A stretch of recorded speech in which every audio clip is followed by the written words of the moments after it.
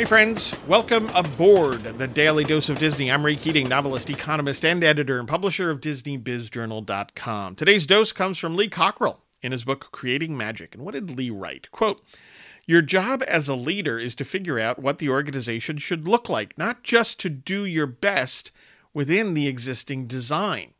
Unfortunately, many leaders consider organizational details boring, and others don't think structural changes are worth all the hard work." Close quote. Cockrell's absolutely right. Leadership covers everything, all aspects of a business.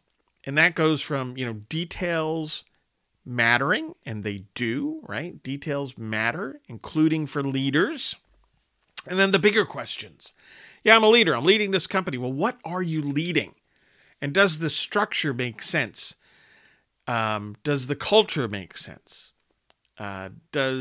Do the current state of the good or service, does that make sense, right?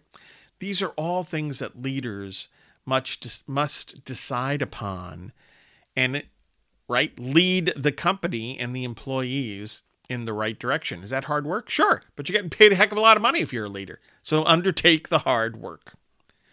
Get your news and views on Disney at DisneyBizJournal.com. Look for my latest books, The Weekly Economist and Cathedral, an Alliance of St. Michael novel, and have a magically productive day.